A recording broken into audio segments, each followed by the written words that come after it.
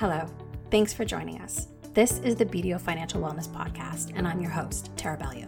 Today, we're talking about the subject that's on the minds of a lot of Canadians. What is going to happen when their CERB payments end? Since it was introduced by the federal government in March 2020, CERB, also known as the Canadian Emergency Response Benefit, has been a lifeline to millions of Canadians who have been affected by the coronavirus pandemic. But on October 3rd, CERB will come to an end. I had the pleasure of sitting down with BDO Licensed Insolvency Trustee Nancy Sneddon to get her thoughts on the end of CERB last week. Is there a path forward for Canadians who have been relying on $500 a week payments to make ends meet? Nancy is a licensed insolvency trustee with BDO Debt Solutions and leads the BDO team in Atlantic Canada. Nancy's team of debt professionals, along with BDO teams and communities across Canada, help Canadians find the best solution to their debt problems. Thank you so much for joining us today. I'd like to start off by asking you to share your thoughts on what's happening in the economy today.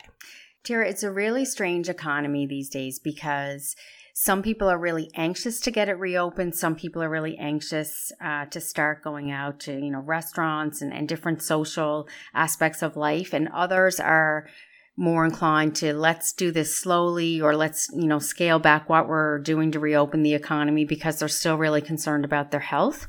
So that's causing the economic rebound to be slower than some people may want to see it. I know small businesses are really anxious to get the economy back open, obviously, because that's their livelihood. But in order for them to thrive, they need consumers to be able to get out and start spending.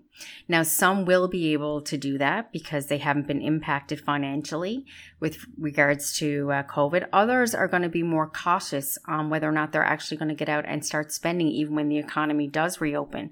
So we're in a really different time now. I mean, the word unprecedented is used all the time to describe the world that we're in, but everyone needs to start getting used to what their new normal is. And that's both from a health perspective, from a social perspective, and from a financial perspective, really. So what are teams across Canada at BDO, including licensed insolvency trustees, counselors, administrators, hearing from Canadians as they advise and assist them with their debt challenges?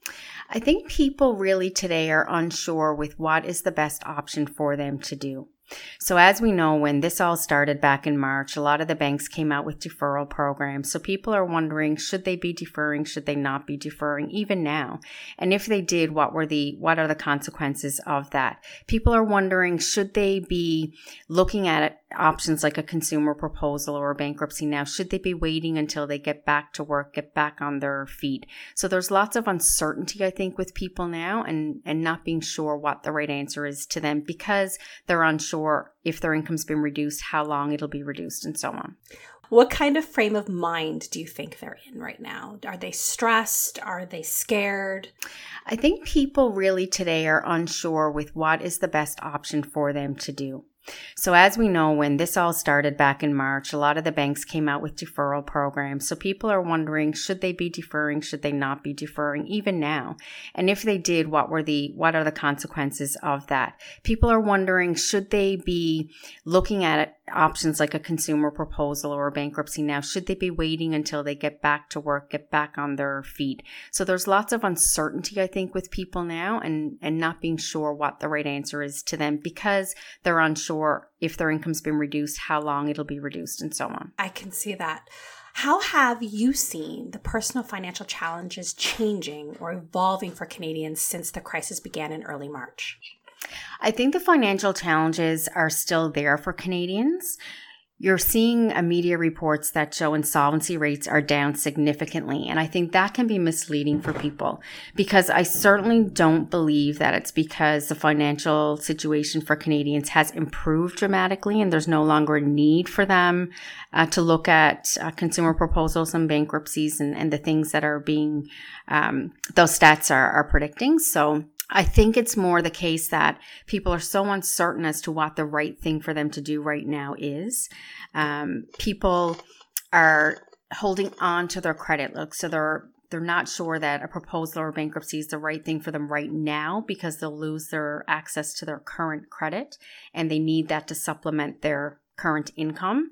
Also, as I mentioned, because of all the deferrals that are available for mortgages, car loans, and in some cases, credit card payments and stuff like that, people are taking advantage of those They're not having to make their payments. So the urgency to make a filing has left them right now. Okay. Millions of Canadians have applied for CERB since it was introduced in March. How should these Canadians plan for the end of CERB payments and the end of payment deferrals when many actually have little or no immediate prospect for returning to work? So it's really important that people look at what all their available options are as CERB comes to an end. So will they qualify for regular EI benefits or sick benefits, depending on if they have health issues as a result of or prior to COVID-19? They need to look at what training may be available to them, what government supports may be available for them to retrain, retool so that they improve their job prospects if they're in an industry that's going to be slower to come back. They need to look at what other supports might be available as well. So are they able to get some support from family or friends? Can they take advantage of, a line of credit from a lender? I would caution that you need to be careful with that and knowing that you're going to be able to make the payments and repay it in a short period of time. You also need to look at your emergency fund. So has that been depleted? I would also say if you have RRSPs and you're considering tapping into those to make debt repayments or to get you by, make sure you're considering the tax consequence of that. And if it's to make debt repayments solely that you're going to look at cashing your RRSPs, then speak to a licensed insolvency trustee ahead of time because your RRSPs can be protected in any filing that you're making. Wow, that's some good information for people. Are there community resources people should be aware of that can offer emotional support during this time?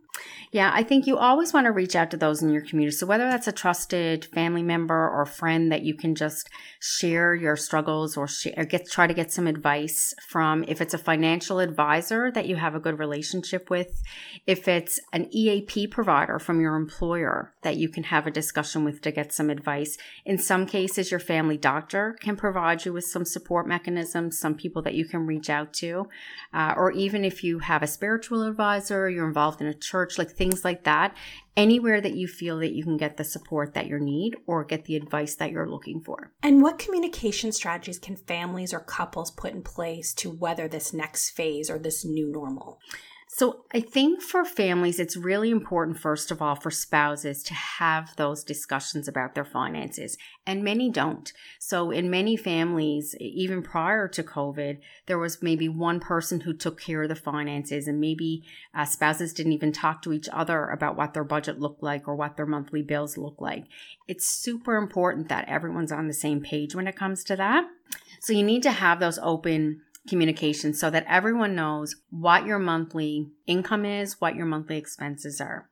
And if that means sitting down once a week or once a month and having an open discussion, then that's what families should be doing. If you're uncomfortable starting that discussion because maybe you're not on the same page with spending strategies or you're not on the same page with what your financial goals should be, then maybe you'd want to sit down with a financial advisor first to kind of lay out the groundwork of how those discussions should be going and get it out on the table on what your differences might be so that you can come to a plan to overcome them.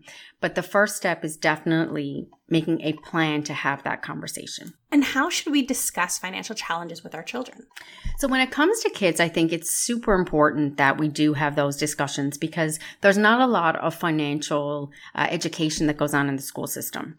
But it's really going to depend on your comfort level in having the conversation and your knowledge base. And do you want to get some more information yourself first to give you that comfort in having the conversation? And it's also going to depend on the age of your kids. So, you could have the Financial Consumer Agency of Canada says you should start having conversations with the child as early as 3 years old. But the conversation you're going to have with a 3-year-old is going to be very different than that of a 12 or 13-year-old. So, base it on their allowance if they have an allowance. And I've heard some strategies in the past of, have 3 jars. So one is savings, one is maybe something that they're going to put away for charity or something that could come up at school that they want to commit to. And the other one is their spending money, so that they get a feel for, when you have money, you need to think of how you're going to plan for that money. And it's not just all available to spend on a regular basis, things like that. You could get them involved in meal planning. So taking out the flyers and planning the meals for the week and explaining to them the importance of budgeting and making sure that you're spending within your means when it comes to groceries, that kind of thing. There's many ways that you can get them involved. You just need to make sure that it's age appropriate. And the Financial Consumer Agency of Canada has a ton of information on their website that can help parents navigate those conversations. As a parent, that is some great tips that I'm going to actually start using myself. For those people who need to rely on credit to make ends meet, even after CERB payments end, what's your advice? So I guess my advice when it comes to relying on credit is the best option is that you don't have to strictly rely on credit to supplement your income. So I would say your first step should be to sit down, whether it's as a couple or with the help of a financial advisor or credit counselor or licensed insolvency trustee, and go through your budget to make sure that you're really budgeting to the best you can before you look at credit as an option. If you think it's going to be short term and you have a plan to be able to repay the credit that you're going to be using during this time, then I would look for low interest rate credit. So look at maybe a home equity line of credit if you have some equity in your home. That has a low interest rate, but beware that that is attached to your home. So if you get to the point where you can't make a payment on that, you do risk foreclosure on your property. So you need to make sure that you're planning well when it comes to that. Other low interest could be a consolidation loan so that you're getting one payment that you can then free up some of the other credit, but you're paying back at a low interest. You may want to look at a line of credit that's unsecured. It will still be a lower interest rate than a credit card. But my best advice will be stay away from high interest lenders. So there's finance companies out there that are charging 30, 40, 50% interest on loans. And they advertise like you can pre-qualify for large amounts or amounts that you might think can get you by, but you're going to end up repaying that at a much higher rate. And for sure, stay away from payday lenders, because that becomes a cycle that it's really hard to get out of once you get into it. And again, those can be rates of interest up to 60%. So what would you say to someone who is afraid to seek help from a debt professional or who is comfortable with the notion of relying on credit in the short term to get by? So I would say there's nothing to fear from seeking advice. Licensed insolvency trustees, for the most part, are going to offer free initial consultations. There's no obligation to move forward, but at least you're sitting down and understanding what your options are. The internet has a lot of great information, but you can never rely on it to be, consistent with what you need for your situation. It's really general in most cases. And I can tell you that I see thousands of people every year, and no two situations are the same. So I'm not giving the same advice to one person that I would give to another, because it's really tailored to what's going to work best for them. And like I said, there's no obligation. So there's nothing to fear from sitting down and getting the right advice. It lets you make a decision that's, based on what the best option is for you, and a well-educated decision. So it seems like almost weekly, we are hearing statistics about how Canadians are feeling about the financial effects of this pandemic. We know that many are anxious about their future. And at the time of this recording today, we don't know if the end of CERB payments will be followed by additional government assistance. So considering the uncertainties, what is your advice for people who want to know how they should plan for the future? So I think the best advice I can give, Tara, is to get the advice of a professional, whether that's a trusted financial advisor, a credit counselor, or a licensed insolvency trustee. Get some advice on what the best thing for your future is going to be. So again, if you have investments, you're going to want to get some advice on, should you be touching those investments to get you by in the short term if you're on CERB and that runs out. Again, to your point, we don't know what's going to happen, if the government is going to extend again, if there's going to be some other program. There's a lot of discussion too around the gig economy, and how people are looking for other ways to supplement their income, whether it's, doing handyman jobs around the community as the economy starts to open back up and you're practicing social distancing. But there's still ways to do that, whether it's, doing some sort of online work that you can do from home. There's many call centers, for example, that may allow you to work from home to increase your income. But I think it's just doing what's right for you and getting the advice on what will be right for you and not making assumptions necessarily.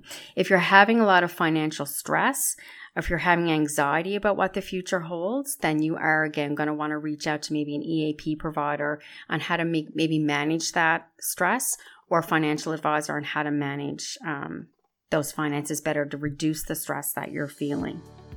Thanks so much to Nancy Snedden, BDO Licensed Insolvency Trustee, for taking the time to share her insight and expert advice.